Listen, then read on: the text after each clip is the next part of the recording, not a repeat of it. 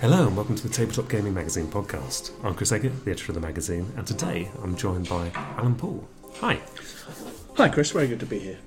And we are, just for people to know, there will be some ambience today because we are in the dining area of a very nice pub called the Pike and Eel on a lovely sunny day to do this interview. But we're not really here to give you advice on pubs that we think are all right. We're here to talk about Kingmaker. Yes, particularly. Because you're creating a new version. I am creating a new version of Kingmaker for Gibson's Games. Yeah, and Kingmaker's been out of print for a little while now. So. Yes, since 1974. Yes. So yes, it's what you might call an old game. It might be a little bit. Yeah.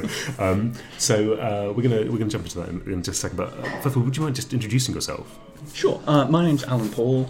I am a game designer and developer. I own a company called Surprise Dare Games, and we've actually done a Wars of Roses game ourselves, a little one called The Cousins War. But I've been designing games since ... when I was 11, and I'm 64 now, so you can do the maths. More recently, over the last 20 years, I've been designing and publishing games with Surprise Dare Games. And we've done some quite well-known games now, Snowdonia, Guilds of London, and we now have a run of Pocket Campaigns games, which includes The Cousins War. Which I'm very excited about because they are my favourite presentation of any game at all, which is you sort of do a war game in a small box, and you've got me, basically. Well, that's excellent. Glad to hear it. So, shall we start with what is Kingmaker? Because it's not a German-style economic game where we getting the constitute parts to make a king. It's not that. It's not that at all. No. Kingmaker. Well, it's set in the Wars of the Roses, so it's 15th century England, and it's a political and military game. So it's sometimes presented as a war game, and it has got war game elements to it, but it's really a political and military board game. And for its time, it was quite innovative. It was designed by Andrew McNeil, who unfortunately is no longer with us. And it was designed over a very long period, so it had a very long gestation over through the 60s. And it was eventually published in 1974 by Filmar with the original edition, which Andrew McNeil said himself. It was a bit of a disaster in terms of rules and reception in the UK, but the Americans really loved it, so it had a very big following in the USA. That's very interesting, because actually, when I was researching this game, so I have to admit to our listeners now, I've not yet played it. It sat on my my games table, and it is which I was learning the game, sort of trying to two-hand it yesterday, but I've not played with people, and I will be playing it very shortly. So this is so you're learning with me, basically. Yeah, that's fine. Yeah. But it is. But I did mostly find there's Americans talking about it. Yes, it's one of those weird things. It's like the English Civil War, and the Americans called it the first British Civil War. And they love it. I think they like the heraldry.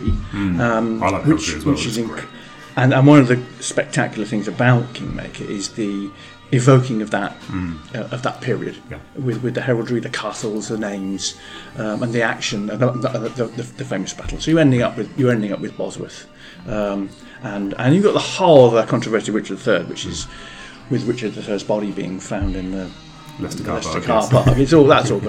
That's all grist to the mill for Kingmaker, and of course the whole thing. The reason it's called Kingmaker is it's about Warwick the Kingmaker, Richard Neville, who was seen as not only was seen as, but actually was the power behind the throne for a long period of the 15th century. But back to the game. So Kingmaker came out in 1974.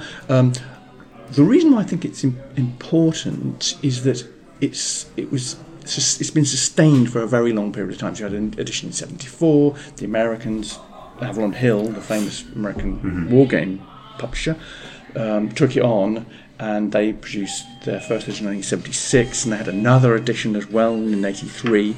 It came back to the UK in '83, and Gibson's produced a version in '83, and then finally another edition came out with TM Games in '86. So even from '74 to '86, that's 12 years. That's sustaining a lot of copies over a significant period of time. And since then, it hasn't had another version, but a lot of people have played it. I hadn't realised until I started doing the redevelopment of Kingmaker that it's actually been used in the World Board Game Championships for several years. Interesting. As one of the things that they have tournaments for. And I hadn't thought of Kingmaker as a tournament style game, but they had that, and they ran that for, I think it's between 8 and 10 years in the World Board Games Championships. So it's just a phenomenon, really. Yeah, it's a really interesting game in the sense of, as you say, it's quite innovative. I sat down there and I admit that I sighed as I opened the rule book, and it's got that sort of 70s style, very skinny columned text. It's quite dense looking. It's actually not. It's a very simple game in lots of ways, and you just have to trust it. I think really is the way for modern gamers. If they were to pick up an old fashioned one, they want to just go with it a little bit, because it is actually a quite interesting thing of you build a faction at the start through just random card draw, really, and then it's all about kind of building up these factions. I'm sure if I was playing this with any expertise at all, I would spend a long time thinking about who I attach what title to, and all that sort of thing. Actually, would you like to sort of give us a broad sense of what the game is? The kind of conceit of the game is that the royalty of the period, people like Richard III and Edward IV, didn't have any actual agency. The idea is that you are a faction of nobles who are after power and influence, and you're trying to capture royal pieces in order to control the kingdom eventually. And in order to control the kingdom, you've got to defeat all the other factions that have got royal pieces and kill them off, and then you can have the last crowned royal piece. So that gives that's the idea. I absolutely love that. When I understood that as the victory condition, which is like basically there's a obviously very naturally line of succession available, very clearly presented to you. Yes. And then it's about who owns it. That's exactly it. But not only that, because they are obviously people, you can also just remove them. You are allowed to just kill them off. Yes. Yeah, exactly. Which is just. It's like quite a refreshing idea for a victory condition. So you've got 4 Yorkists in the line of succession. You've got 3 Lancastrians. There's a slight complication because, as we know, eventually, end of the Wars of the Roses, Henry Tudor comes upon the scene and he takes over as Henry VII. So there is a little mechanism which is a complex bit where the Beaufort family can actually effectively take over. If the Lancastrians all die out, Beaufort can take over, and effectively that's Henry Tudor coming in. But it was a very innovative game for its time. So you're building your faction. Each noble is effectively a unit, and you have a card for him in front of you as part of your play area, and on the board there's a corresponding piece for that particular noble, and that noble can have a title and offices and control of towns and mercenaries, and those will all fight together as one unit. And then you can have a whole stack of those as you build up your forces. During the game you get more cards and you can build them up and have a stronger force. And of course you can commit those to action in a very military way, if you like, against other factions, and so there are rules for battles and sieges, as you'd expect. But the heart of the game, what really sets it apart from a traditional hex and counter war game, is that it's really about the politics. It's about can you manipulate your way to power rather than just fight your way to power. If you just fight, then people will obviously oppose you, and they may ally against you if you're looking too strong. So part of its ethos, part of where it came from, was more from diplomacy, which was another of those big political scheming, manipulating games. So it came from that almost more than from hex and counter games. And that does set it apart. So it's got that innovation of a combination of politics and military. So our alliances you can do in Kingmaker, and in fact in the new version we've kind of strengthened that a bit.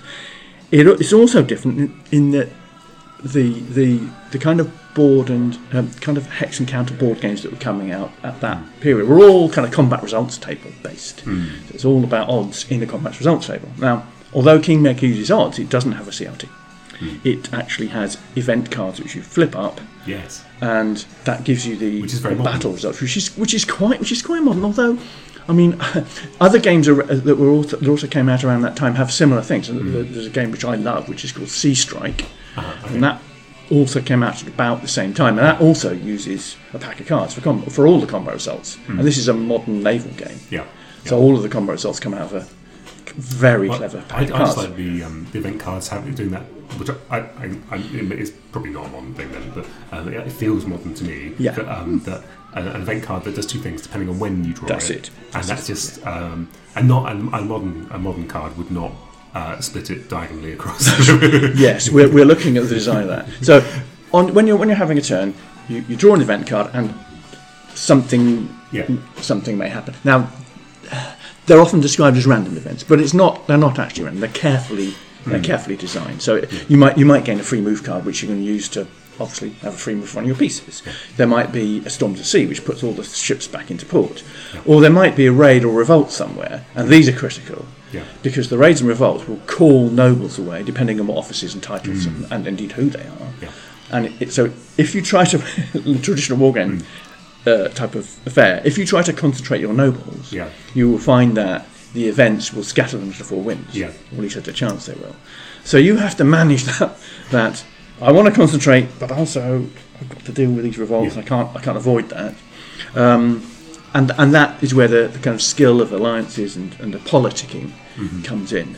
So that's one thing. So you do an event phase, you then all move all your pieces, and you then carry out any battles and sieges. Moving was also, again, I feel quite modern. Yes, but that was just quite deliberate, because Andrew McNeil decided he didn't want to do hex and counter stuff. Because I mean, he played hex and counter games. He was actually a war gamer and played Avalon Hill games, but he didn't want to do that at all. So he introduced this kind of area movement, which nowadays would be seen as this kind of bog standard type of approach. But it's quite new at the time. You would expect it to be basically gridded. Yeah. When you this is a game from 1974. You'd expect it to be grid or hexes. You say, but no, they are different sized squares. Yes. All next to each other based on the various different things you'd expect from an area movement game. It's great. Yes. They're basically there are smaller areas for mountainous areas and larger ones where you've got ease of access, like in Hampshire or whatever. And that was, for the time, that was quite innovative, which is really great. And then there's moving along roads, which is, as long as you're in control, you can zip along wherever you like. Yes, which is key. Yes. Really clever. Yeah. Sorry, would you like to tell us a bit more about that? How does that affect the game? Well, the road, yes. Control of the roads is really important, because the road, you can go through contiguous areas along a road as far as you can get until you're blocked. Now, in the original game, you're blocked by in the absolute original game, 74, you're blocked just by enemy locations that are on the road, fortified locations. In the Avalon Hill version, they changed it slightly and said you're blocked by any place you don't own. Yes. And in fact, in the revised version that I've done, I've gone back to that very original one, because control of roads is really critical in Kingmaker, because it allows you to move large distances and your opponents can't.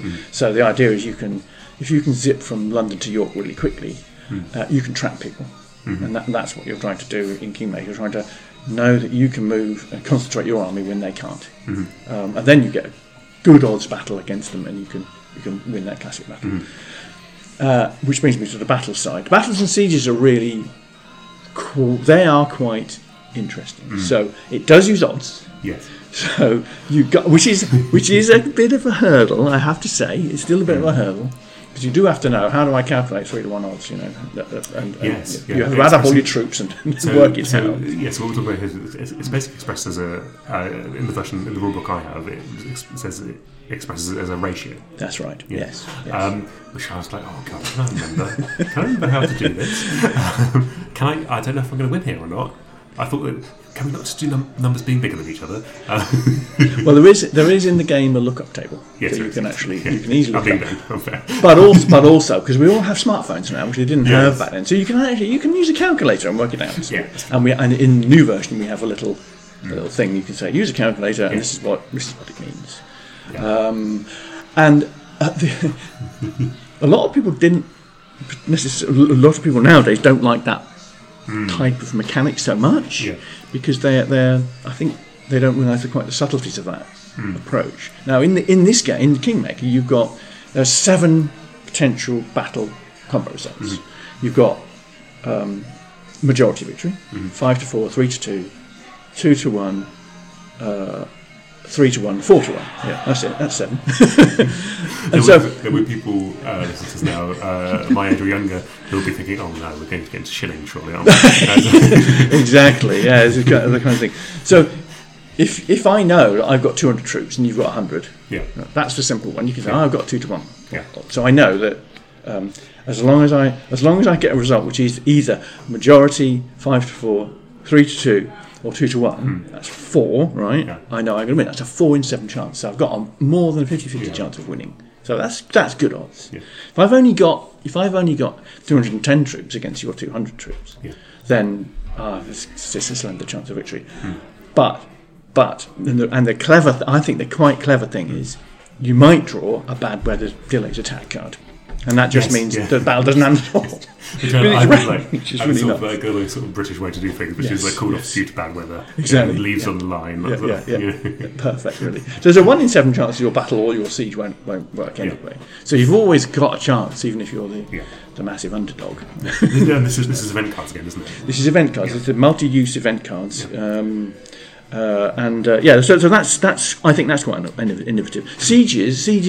If you only need to have more troops than the opponent to do a siege, and they will automatically happen, but only if there's not bad weather. Yes. So, and the interesting thing about Kingmaker is it's not like an Avalon Hill type game where if you lose a proportion of your troops. If you lose, the enemy captures all your guys, and they invariably are guys. Well, apart from Margaret of Anjou. Yes, I was going to say almost all modern rule book in that sense. In the sense that there's a lot of brackets. Brackets she after things, which is I think quite good actually. Yes, it's quite good. Yeah, Margaret of Anjou. She's, isn't it? You read the history, but she's a very interesting character. She's a very strong person. In fact, she's one of the few people who are kind of at the top at that period who actually dies in her bed. She survives the War of the Roses. She loses and she goes back to France and she dies in poverty, unfortunately. She doesn't actually manage to reap any rewards from her time in England because she was married to Henry VI, who went mad and had periods of, well, we can call it madness. There's various theories about what kind of madness it was. We won't go into that. And in a way, the madness of Henry VI gives the basis for Andrew's decision to make the royal pieces not have any agency, because there are periods when he doesn't really do anything. He just sits there and does nothing. And also he was kind of not very interested in affairs of state, so he was seen as a very, very weak king in that sense, as opposed to somebody like Richard III who was very, very active king. So we've done battles, so we've done all the combat bit. After that, then there's some very important stages of your turn. One is you may be able to call Parliament. This is quite innovative as well. If you control the sole king, or if you've got the Chancellor of England and there's no king or more than one king, you can have up to 2, one Yorkist and one Lancastrian. You may be able to call Parliament. And calling Parliament means that you can distribute some of the really powerful cards to your faction or to your allies, and those are generally titles and offices. So things like the Marshal of England gives you 100 extra troops, the classic really powerful card in Kingmaker. You can distribute those in the original game, and in fact in the redeveloped version that I've done. If you're in control of Parliament, you get to decide how those happen, which is really very, very powerful. So you can exercise royal power. In the Avalon Hill version, and you can still play this version if you want, because there are variants in the new edition. It's done on votes in Parliament. which is I have a bit of a problem with that, but some people like the votes in Parliament, and that's fine. They can do it. And we have included that in the game. So Parliament's very exercising world power. And finally, penultimately, what do we do at Parliament? We exchange titles, can't we? In Parliament, you can exchange offices. That's it. Sorry, not titles. And you award. You draw a certain number of cards from a chancery, which is basically if nobles die. Yeah. A lot of their cards go back into the crown deck, which is where all those cards that reinforce your nobles come from. But the titles and offices go into a separate pile called chancery, and that's specifically so that people can pull them out in Parliament. Yes. And the classic thing in Parliament is you only draw a number of cards equal to the number of nobles who attend Parliament, yes. And anybody can attend Parliament. So if you want to have your own Parliament, you can have all your nobles go, so you can draw a lot of cards, yes. And the other people might not want to go. So we don't want him to draw 10 cards. Let's just not go. Yeah. In which case, you might only get 3. Yeah. Instead of. So I think that's a really nice mechanic. That choice. It's really interesting. And also, if you go to Parliament, of course, although there is King's Peace in the Parliament area, but once Parliament's ended, yes. You've only got a round to get away. Yes. Which is somebody, often the player who's got the king, he can kind of pursue you and try to knock you out. Yeah. So there's a lot of really nice little bits of decision making. And also, where do I hold Parliament? If I hold Parliament in a town or a city, which is quite attractive in a way, there's that other nuance of Kingmaker, which is a really tricky one, and that is plague. So every town or city in the game, nearly every other card has one plague card. So if you linger in these places, you may find you suddenly lose your whole army. Now we've toned that down in the redeveloped version. I'll come back to that. We've toned that down a bit because losing your whole stack on a draw of a plague, that's part of the old-fashioned, the oddities of how Kingmaker was designed originally. And finally, we've done Parliament, and then if you've got a candidate for king, and there isn't already the person at the head of that line of succession isn't already a king, you can crown that king. So if you grab Richard of York early, who's in York, you can crown him as long as you've got an archbishop or 2 bishops. So there's always conditions here. So you have to be at a cathedral city, and they're marked with an archbishop or 2 bishops, hence the cards for those are very important. Then you can crown your own king, and that gives you a lot more power. And then how do we win? Well, in the original game, you win by having the last royal piece standing alive, crowned as king. Or Queen Regent. So, because that's the thing, can you have multiple kings running about? You can have up to 2. You can have the head of the House of Lancaster and the head of the House of York as kings. So, but if there are 2, then nobody can call Parliament unless somebody has the Chancellor of England. It gets a bit complex when you've got 2 kings or no king. But also, it's one of those things where it represents history quite well, and then. It also is one of those things where by doing that, so it sort of satirises history quite well as well.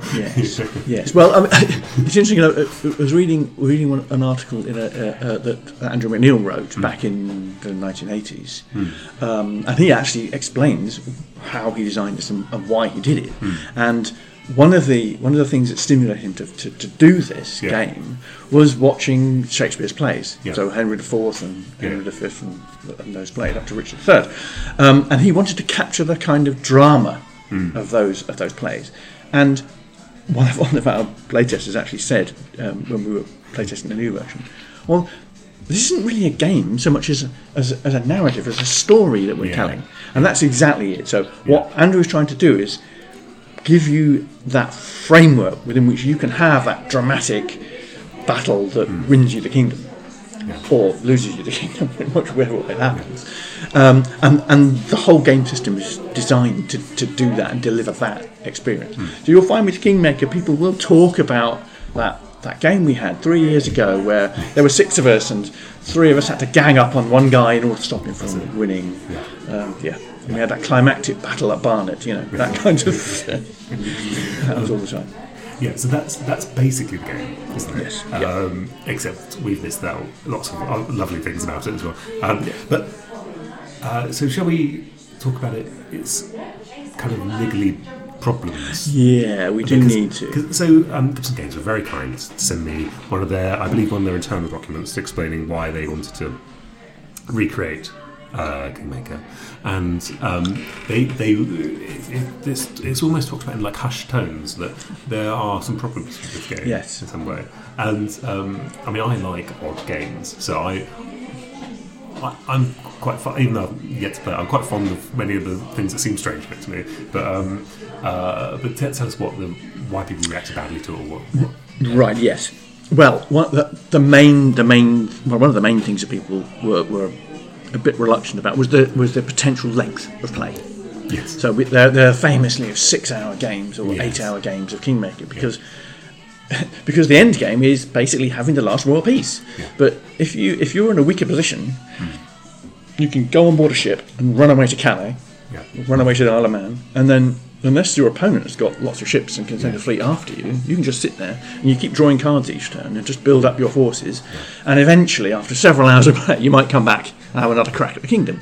So that's kind of either stalemate or perceived stalemate is a difficulty with a modern style game.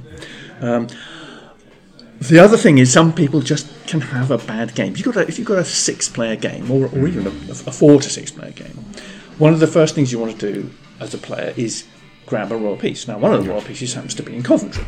Yeah. So, okay, I'm going to besiege Coventry. If I haven't got the card that gives me control of Coventry, I need to besiege it. I need 200 troops. So I gather all my guys together. I gather my 3 or 4 starting nobles together. I've got 200 troops. I go and besiege Coventry. I enter Coventry to capture Edward, Prince of Wales. And the next card is Plague in Coventry. Yeah, everyone dies. And everybody dies. Yeah. And you think, oh, well, I've just been wiped out. Yeah. And that's, as a player experience, especially for your first game of Kingmaker, and I have seen this happen, it's a tad discouraging. Yes. And the other thing that can happen, which I've also seen when we were doing early playtests, somebody gets, say, the Marshal of England. Now, the Marshal of England is very powerful, but the trouble is, he can be called away by events. It's 10 or 11 call. Well, originally I think it was 11. I've reduced it to 10. So you then find that you're trying to do things, and every time you try to do something, he gets called away to Bodmin, or he gets called to Thanet or somewhere, and your whole plan just falls apart. And again, that is very dispiriting for a new player, and it's not that encouraging for one of us older players either, to be honest. So that's a problem. The other difficulty is what I've termed a kind of robustness of the rules, if you like. So they are, in places, they are kind of open to interpretation.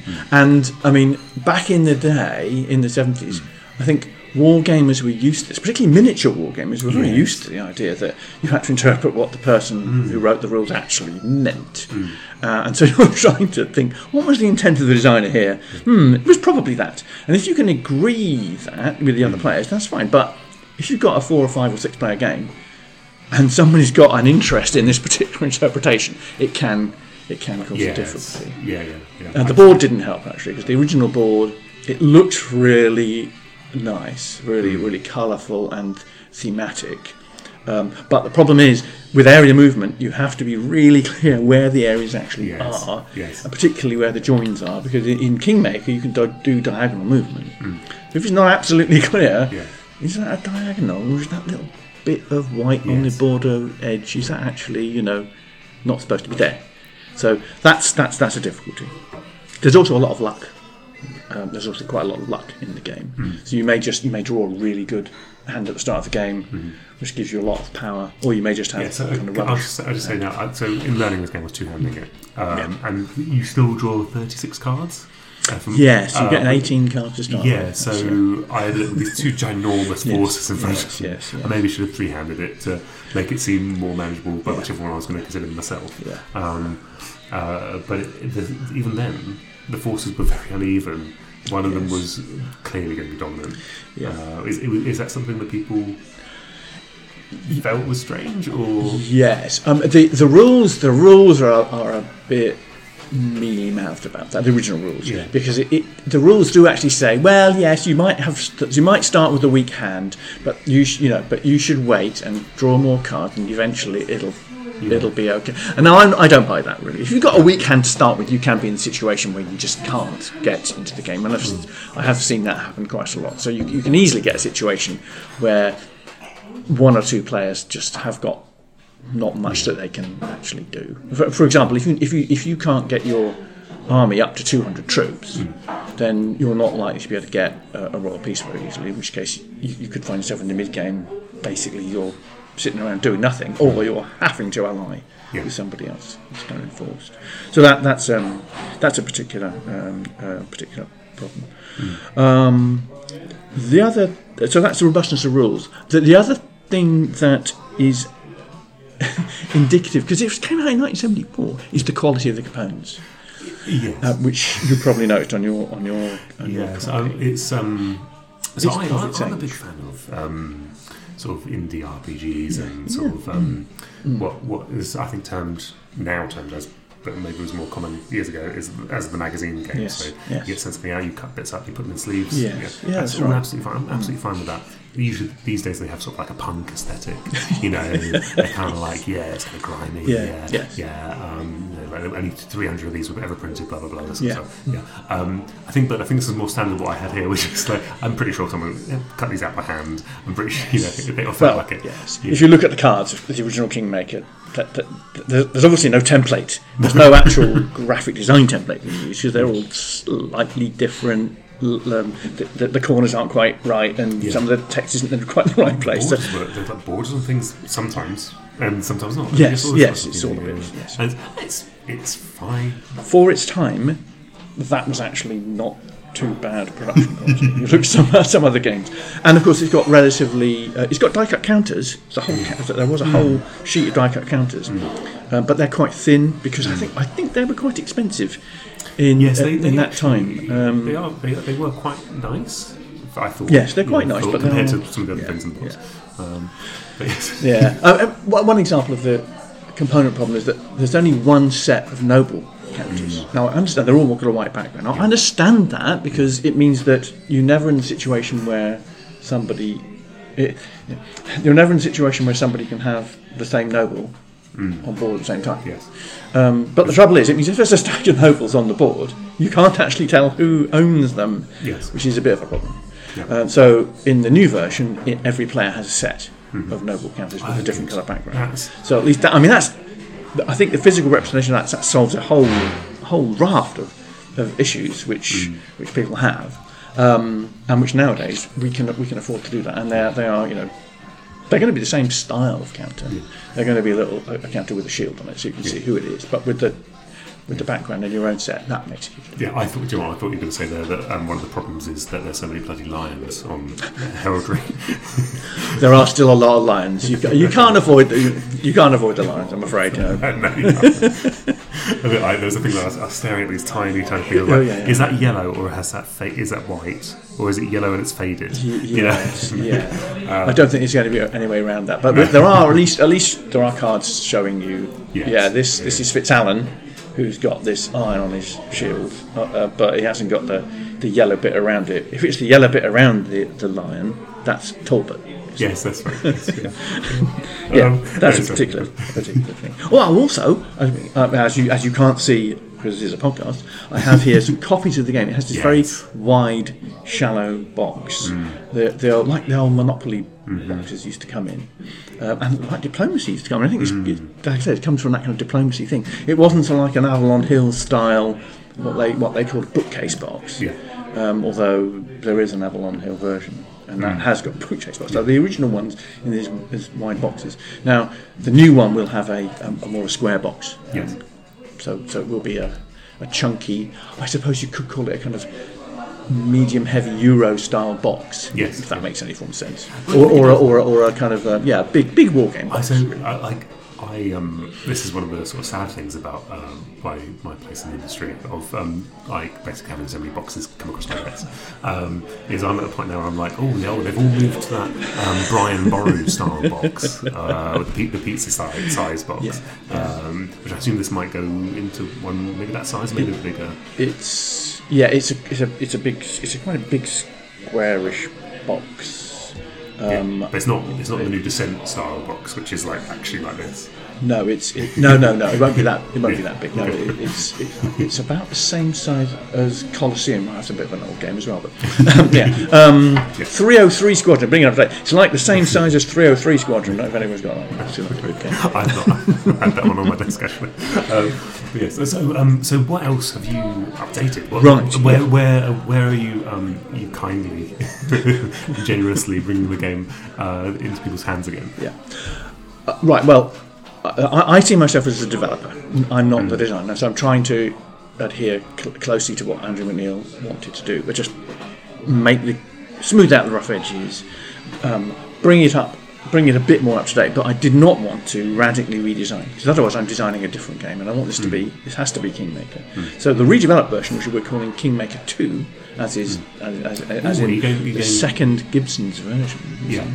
Kingmaker 2. So this new version, well, it'll have several different versions within this edition. So is it definitely Kingmaker 2 and not Kingmaker the second? I think it's Kingmaker 2, as far as I know. But it's subject to change, I would say. That's a good joke, isn't it? It is. I must admit, I just quite like Kingmaker the 4th, actually, because there being 4 Yes. But probably Kingmaker 2. So we're going to have my version that I had what I call the redeveloped version, the revised Kingmaker, and this one has got several different bits and pieces we'll go into in a second. Then it'll also have what we've termed the classic Kingmaker, and that is equivalent to the original Gibson's Avalon Hill Kingmaker. So you can still play the game you used to play and knew and loved, and there'll also be an extended classic, which has got lots of advanced, what they used to call the advanced rules. Things like voting in Parliament. There's an optional battle system which involves dice. Dice in Kingmaker is wrong. Anyway, you can still have. I only skimmed the advanced rules, I must say, and there was things like a battlefield setup guide. Yes, that's right. Which is reminiscent of the only game I've played a block war game. War Without an Enemy. This War Without an Enemy, right? Which is a Civil War game. Yes. Which had a separate battlefield. That's right. And I thought that's quite good, but it was very much not like this at all. There's another Columbia block game. There's a Waterloo one that has that as well, separate battle thing. I thought it was okay, but it was very much like you need a board for this. I can't. Am I going to have to set up? Well, there is a separate battle board that you can use if you want to play in the revised version. In the extended classic variant. you can mix and match these things. So you could theoretically play the battle board, the separate battle system with revised. That would work. That would be fine. Because I know some people prefer to do that and roll dice rather than flip up an event card. It lengthens the game a bit because you're taking one. Some people like that, which is fine. And then there's a whole lot of variants. Because one of the other interesting things about Kingmaker was that Avalon Hill, who, as I said, produced it in the late 70s, and another edition as well, they produced a whole bunch of new cards for it, as they used to do. And there's a whole range of articles in the general magazine, which was their house magazine for all of Avalon Hill Games Company games. So there's about half a dozen articles looking in depth at. Well, they do in-depth articles on how you work out the odds of somebody actually dying in a battle and those kinds of things, which were addressed by these articles. And 2 or 3 of them have got suggestions for new cards, as you'd expect. And you can expand the event deck, you can expand the crown deck. And what we've done here, we've taken the ones which I think work best, written proper rules for them, because the rules are often quite sketchy for these variant cards. Written proper rules for them, so you can actually include those as a block in your classic or your extended classic game.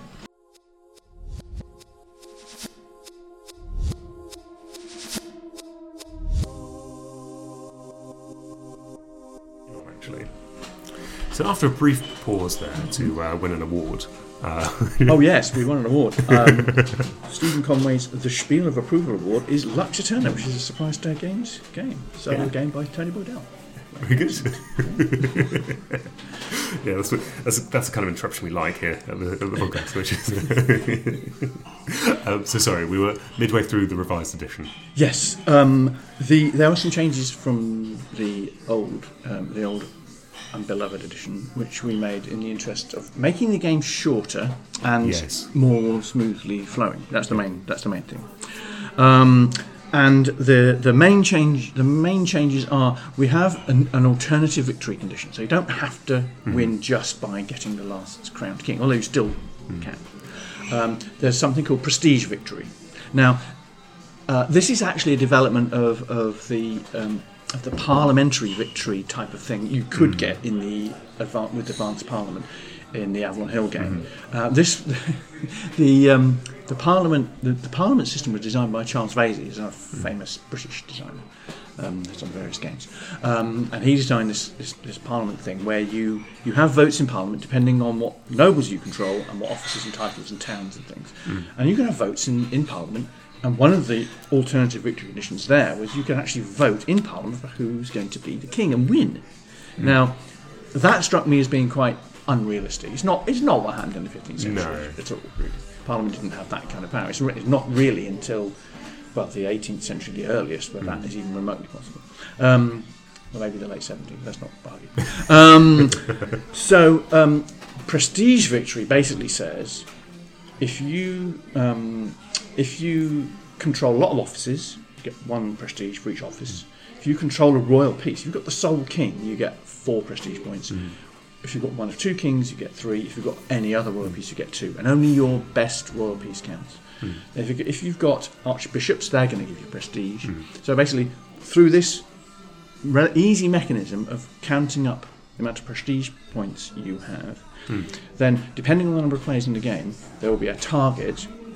And if you reach that target, you can claim the prestige victory card.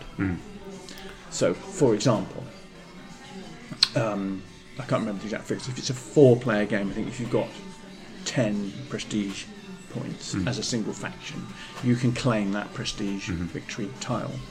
But then you have to keep those points for a whole round. Yes, so it gives everybody the option of massive fan of mechanics like this. It's a more modern mechanic. Innis, I think, does that.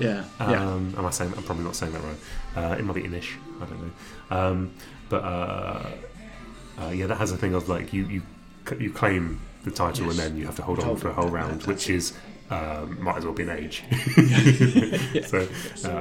So we introduced that, and you can easily see what prestige people have got because the prestige there'll be an icon for a prestige. My icon's terrible. I don't do artwork, but my little icon is currently a kind of purple scroll thingy. Which is probably best skipped over, but there will be a proper icon for the prestige. You can look at your opponent's array of cards and easily see, that person's got enough prestige maybe to claim victory. So we better gang up on him quick, otherwise, and you can also claim prestige victory as an alliance as well. Interesting. Now, there are various ramifications for this.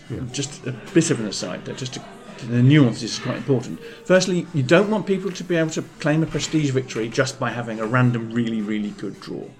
So you can only claim prestige victory after a certain amount of event cards have been drawn. And that's where the prestige victory tile sits.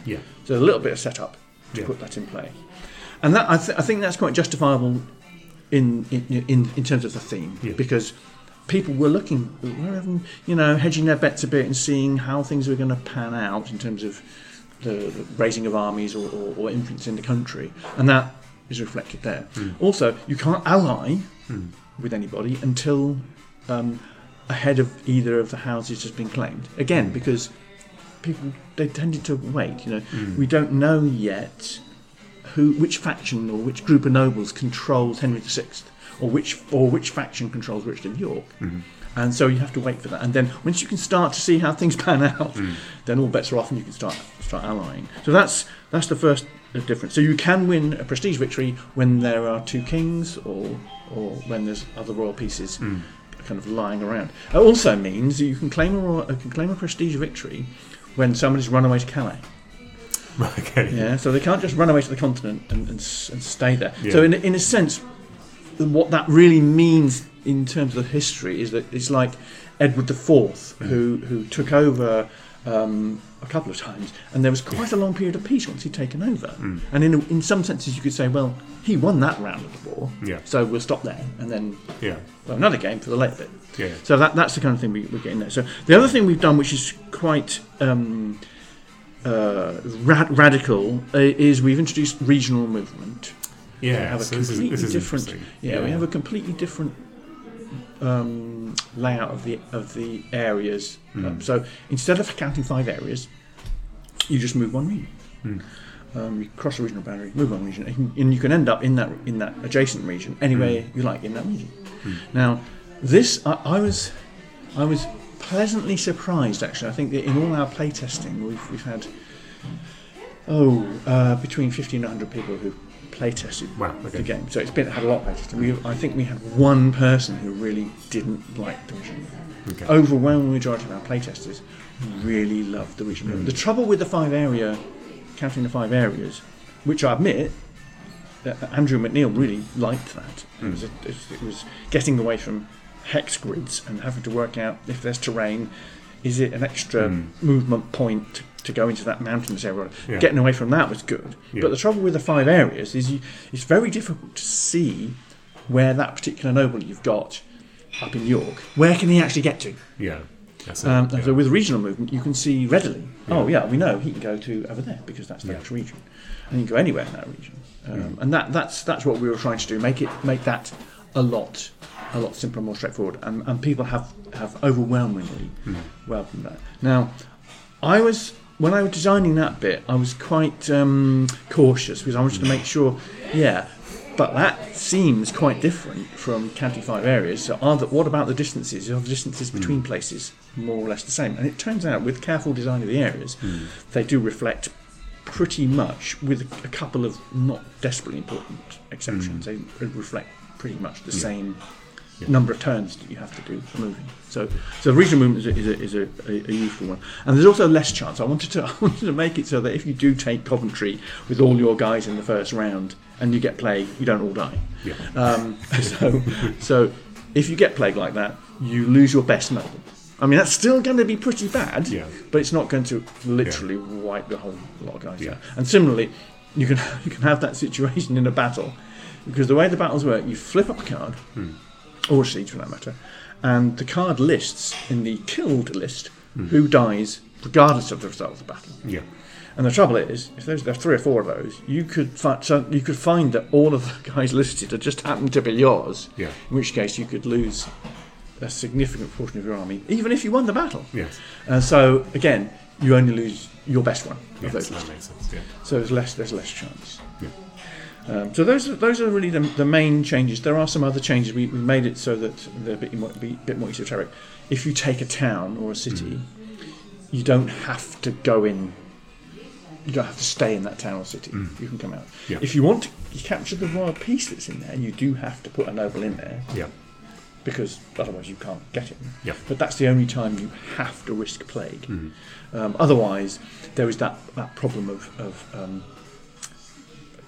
taking very, very major risks with plague. And we didn't want plague to be a really principal determining factor of who wins. It has to be player action that do. I think that's sounds like it's for the best. So I think we've all had enough plague, haven't we? We've definitely had enough plague. Absolutely nowadays, for sure.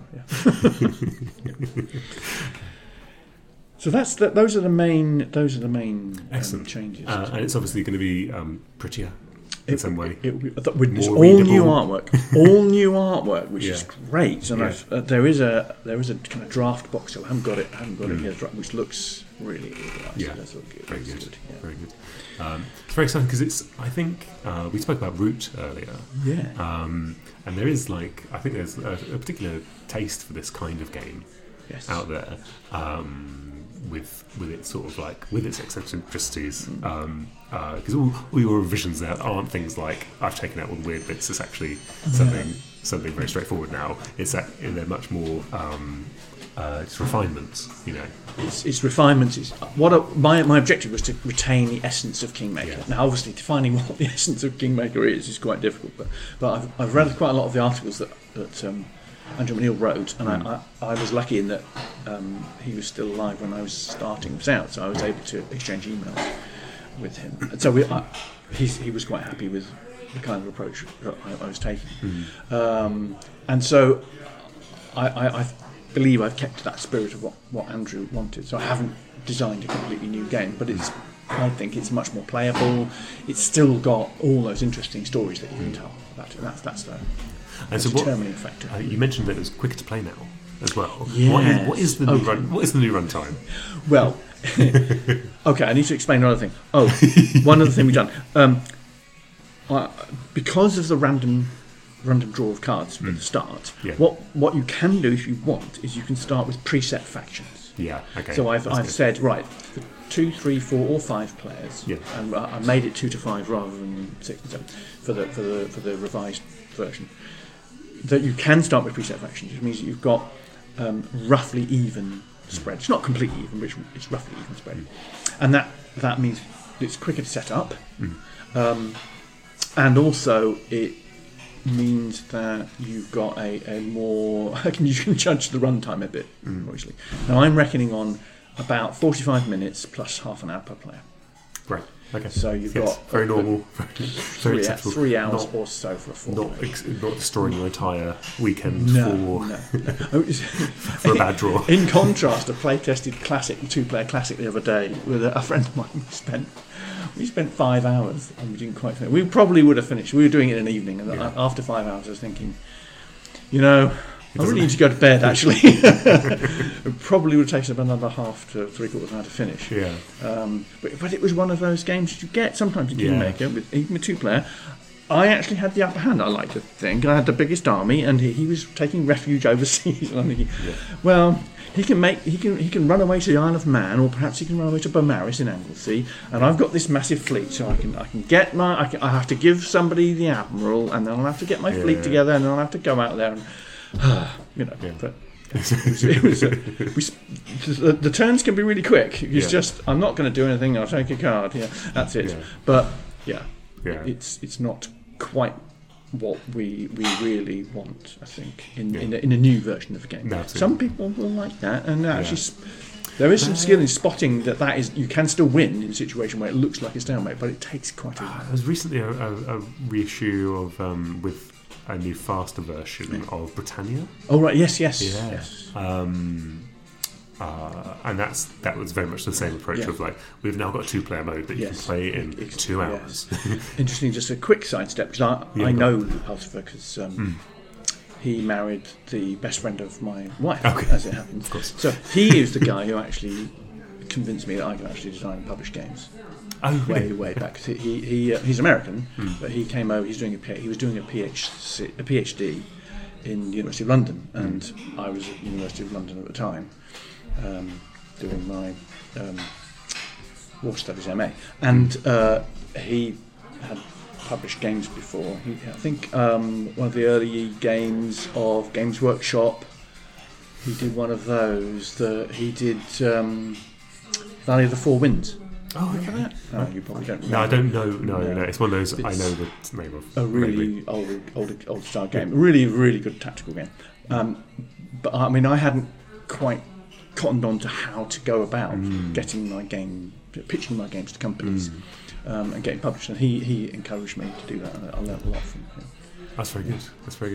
So actually, let's do that because I do have a kind of a semi-running feature that I've been working on for a few years, which is the question of what advice do you give game designers?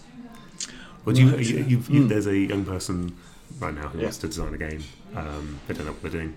What advice would you give them? The main advice I give to people who are starting out is make games, finish games. So actually do it. Make your prototypes. Actually get something physical and finish it to your satisfaction. So the way you get experience of this is by doing that. And by games, it's if you've just got an idea, that's not a game.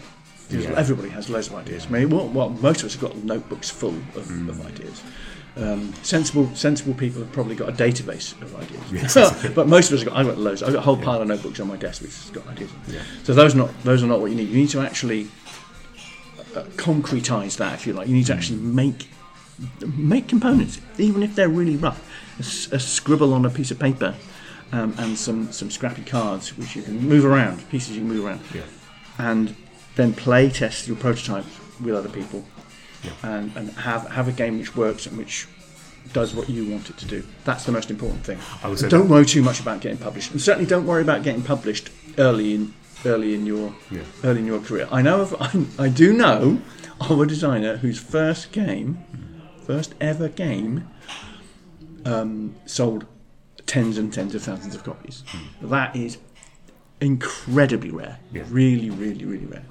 And the trouble is, you do that, are you ever going to get that lucky break again? Really, is a big question. I really like your piece of advice there. As someone who is, as part of this article I'm working on, is designing games, to design games, so I can do sort of my own journey through it as well. That thing of there is a profound disappointment of having got like you've sort of 90% done the game or something. You've got some half-assed components together and stuff like that, and you're like, okay, I'm going to playtest it. And you playtest it, it's just rubbish. Yes. There's something really heartbreaking about that because the thing is, the idea is still good. It's just not what you've made. Exactly. It's about the making. I encapsulate it as just make games. Yes. Is what you need to do. Yeah. I mean, I have definitely been through that. You've got. Here's a good example of that, actually, because I was one of the people who were designing Airfix Battles, which is a Modiphius game, an introductory war game, and when we produced a first kind of really rough cut of that, it was actually based on an idea they had earlier. We did a rough cut of this tactical World War II game involving little Airfix soldiers eventually. I took that to a war game conference and played it with people, and they absolutely hated it. It was terrible. There were bits and pieces that weren't properly defined. We didn't have proper scenarios. Some of the mechanics were not fleshed out enough, really, and it was a disaster. But I came away from that. And after I got over my despondency, I thought, actually, I think there's actually the germ of a really good idea in this. Yeah. And so we spent a long time getting those details down, hammering down the details, getting scenarios written, defining all the troop types, and working out the rules in a really good, careful way, and playtesting it a lot. I took it back the following year, and they absolutely loved it. Yeah, excellent. And they several of them eventually bought copies as well. So. Yeah, I think that's what you've got to do. I mean, that sounds. I wish I'd done that with my crap game that I made. I wish I'd done it with a stranger rather than a friend, because seeing a friend look really disappointed in you is quite a different thing. Well, yes, I think for playtesting you need to have people you can trust. Yeah. It's going to be totally honest. Yeah. Honesty is useful. Yeah, frank honesty can be a bit hard. I mean, another little story on that. Yeah. I mean, I had a game I designed ages ago called City of Sorcerers. It's designed back in the 80s. It was a very old style game. I mean, I liked it. A lot of people liked it. It's got a lot of play. In fact, there was a little group of players in Munich who played it, and they were the greatest fans of the game. Yeah, this is where you find. I sometimes get emails from we're the Society of Insert Obscure Game. Came out once in the 90s. Yes. We're doing our yearly tournament of 5,000 people somehow in Berlin. Who we will love it here. No one will talk to us for some reason. So I did this game, and it was back in the 80s, and somebody suggested, well, why don't you update it? And make it a Euro game, because it's a magic based game with a kind of big magical duel type of thing at the end. Yeah. And so I did this, and I did the whole thing, just new components, whole new mechanics, making it very Euro-y feel type of thing. And I took it to we have some game designer days which we do before lockdowns and things, before the COVID. We used to do these 2 or 3 times a year. We have a whole day where we'd get a dozen or so designers, and we'd all play each other's games and critique them, which is really helpful. So I took it to this, and to their credit, they played the whole thing. It was like 2.5 hours. Played the whole thing, and then they spent the next hour and a half tearing it to shreds. Yeah. Absolutely. And I thought, yeah, they're right. Really, it's really not not working at all, this game, and even though it works mechanically, of course, but it's not fun. You know? Yeah. And there's too much random stuff in it. There was various take that elements which weren't really appropriate for that style of game. Yeah. And so I ditched that. Yeah. So there are times when you have to just trash it. Yes. Do something better. Yeah. Very good. So moving on from well, in fact, let's talk about better things. Yeah. But we're going to say, what's next for you? Well, we need to talk about actually how to get hold of Kingmaker. Oh, we probably should, shouldn't we? Right then. Go on then. Yeah. Go on then. Because it's not. Because Gibsons aren't just going to publish it, are they? They're going to do something quite interesting. I think. Well, they're intended to kickstart it. Yeah, which I think is unusual for Gibson. It's very unusual. I don't think Gibsons have ever done a Kickstarter, but they have got a really good Kickstarter manager. I have complete confidence. He was one of my rules review development team, and who happens to be top class in his field, for that. So I think they're in safe hands there.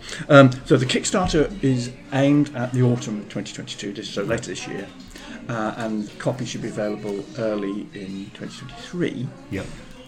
So that's something to look forward to, and that gives everybody a chance to get involved in the Kickstarter campaign, knowing what's going on. There will be, as I said before, there's going to be these different versions. So you'll have the Kingmaker 2, the revised version, extended classic variants, and if we're lucky, we're doing a solo challenge as well. Oh, that's a stretch goal. That's a stretch goal. Ah, see. Now this is what people... Or at least it's probably a stretch goal. I don't know whether it's going to be... we haven't really determined what the Kickstarter will be, but it's looking likely to be a stretch goal. Yeah. Now the thing is, when one of my friends who was in my rules review team suggested, I think I can do a solo version of this, and I thought, really? Kingmaker? It's all politics and stuff. Huh? Hey, I nearly did one last night, so we... Yeah, well, you can play solo. Oh, yes. Oh, haven't we all done that? Play solo, you can play 7-player Kingmaker, and you just play all 7 hands, which is fine. But this is a proper solo challenge, so with a bot. You're fighting against. Yeah. And I've played 6 to 8 games of that, and it's really good. Yeah. It's really good. It is, obviously, to an extent, it's mechanistic in that you're doing it as a war game. Yeah.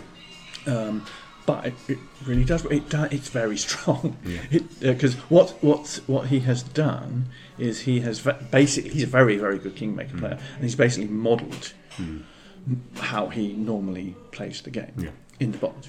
Yeah. So it works really well. So the solo challenges, which I think would be quite important for Kickstarter. Yes, I mean there is there's very, very good indications that you double your Kickstarter numbers with the solo mode. That's one thing we found. That's why a lot of our games are going to have solo modes in as well. It will be made in Europe. Interesting. Which is interesting as well. Because I think Gibson's do a lot of. Gibson's a very big jigsaw manufacturer, and I think they do a lot of jigsaw publishing in Europe as well as made in Europe. And there is a mailing list that you can sign up to. Oh, good. And I will give you the link. So you can put it in the show notes. Yeah, we'll put it in the show notes so you can see that down below wherever you're listening to this. Yes, indeed, that's great. So there'll be news of when the Kickstarter actually is, and there may even be little snippets of this is what the cards might look like, that kind of thing. Very good. That should be fun. Yeah. Well, we're looking forward to that. So, and for you, and surprise there, this is your time to tell us about every one of your games, if you like, or indeed just what's coming next. Well, yes, what's coming next primarily? Well, apart from the fact that I should point out again that we have just won this award, literally in the last few minutes, the Spiel of Approval Award from Stephen Conway for Lux Eterna. Now, Lux Eterna is still for sale. We have copies for sale if you want to buy that. It's a solo game, so it's very pertinent for lockdowns. Right? You are a spaceship captain, and it's the old scenario. The systems are all broken down, and you're heading towards a black hole. Yeah. You need to repair your ship. Happens all the time. And you've got a time limit of you can set the time limit to like 10 or 15 minutes, and you're real time. Real time. Real time. Trying to repair systems, and if they collapse, you suddenly find Okay, this sounds fabulous. Yes. Okay. So that's by Tony Bordell, who designed Snowdonia and Puzzles and stuff. It's really very good. You can get that in America through Capstone, or you can get it in the UK through Surprise Tech Games. Now, but our main focus for Surprise Tech at the moment is on our Pocket Campaigns series of games. These are all small box games, and they are they're games with a war or conflict theme. They're often historical, and we've got 3 at the moment. There's the Cousins War, which is coincidentally is a Wars of the Roses themed game, designed by Dave Mortimer, and we have the Ming Voyages, which is Dave Mortimer and myself designed, and that is about the period it's the period of Chinese history where the Ming have taken over, and the great treasure fleets are exploring the rest of the world, but they're also trying to fend off barbarians. So one player is the Emperor and the other player is the barbarians, but there is a solo version of that as well. And we also have the third one, which is the March of Progress, which I designed, which is a card game, 2-player card game on strategy. This game is basically showing, or I'm trying to show, some of the development strategy between the 17th century right up to the 20th century. So there are scenarios for Napoleonic Wars, for World War One, for World. You can do Western Front World War One in half an hour. Perfect. Okay, so. Yeah, so, I love a pitch like that. I think Blitzkrieg. Yes, that's the pitch for that is World War II in 15 minutes. Yes, that's right. Which is yes. In fact, I was having done that game, which is World War One in half an hour. I thought, we can do better than that. So I've got a 1-card World War One game, which isn't for sale, but no. I happen to have a copy here actually. Oh, very good. Maybe we'll have a game later. Yeah, we should do that. We should do that. So my wife said, "Well, why didn't you do a 2-card World War Two game?" Yeah, so there could be a series of those. So that's what we're doing, and we have another. We've just had the Ming Voyages and the Cousins War reprinted. So those are all 3 of those are available now for Spice Day Games, and we're doing another game, the War of the Three Sanchos, which is a 1, 2, or 3-player game set in 11th century Spain, and we're doing that in conjunction with Frosted Games and Two Tomatoes Games. Frosted Games in Germany, Two Tomatoes Games in Spain. And that I'm hoping to crowdfund that later this year. So, and you'll have the opportunity to buy that, hopefully, and all the other games if you go to the Kickstarter. Lovely stuff. Well, thank you very much for your time today. It's been an absolute pleasure. And we'll speak to you soon. Great. Thanks very much, Chris.